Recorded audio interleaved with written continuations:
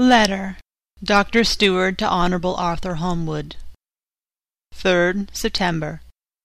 My dear Art, Van Helsing is come and gone. He came on with me to Hillingham, and found that by Lucy's discretion her mother was lunching out, so that we were alone with her. Van Helsing made a very careful examination of the patient. He is to report to me, and I shall advise you, for of course I was not present all the time. He is, I fear, much concerned, but says he must think. When I told him of our friendship and how you trust me in the matter, he said, "You must tell him all you think. Tell him what I think, if you can guess it, if you will. Nay, I am not jesting. There is no jest but life and death, perhaps more." I asked what he meant by that, for he was very serious. This was when we had come back to town, and he was having a cup of tea before starting on his return to Amsterdam. He would not give me any further clue.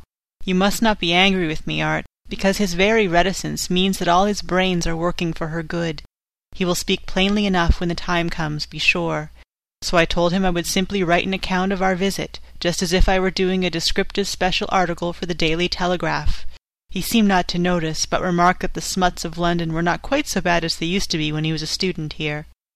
I am to get his report tomorrow if he can possibly make it. In any case, I am to have a letter. Well, as to the visit, Lucy was more cheerful than on the day I first saw her, and certainly looked better. She had lost something of the ghastly look that so upset you, and her breathing was normal. She was very sweet to the professor, as she always is, and tried to make him feel at ease, though I could see the poor girl was making a hard struggle for it.